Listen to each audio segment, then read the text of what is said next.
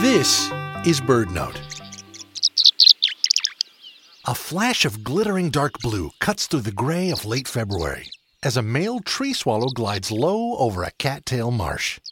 The tree swallow's liquid notes hint at spring's approach.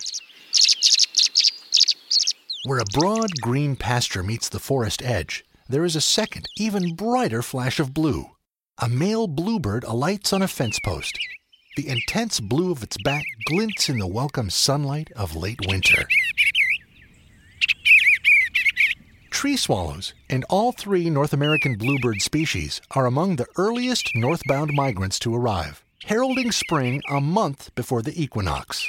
Both species will nest only in cavities, such as old woodpecker holes or man-made nest boxes. The supply of such specialized nest sites is limited. Competition is intense. By arriving so early, tree swallows and bluebirds improve their chances of finding unoccupied cavities, and they may fiercely guard a nest site until April, before actually nesting. Both species benefit greatly from nest box programs, but it's crucial to put up only nest boxes with very specific hole sizes that encourage these flashy blue migrants, but deter non-native starlings and house sparrows.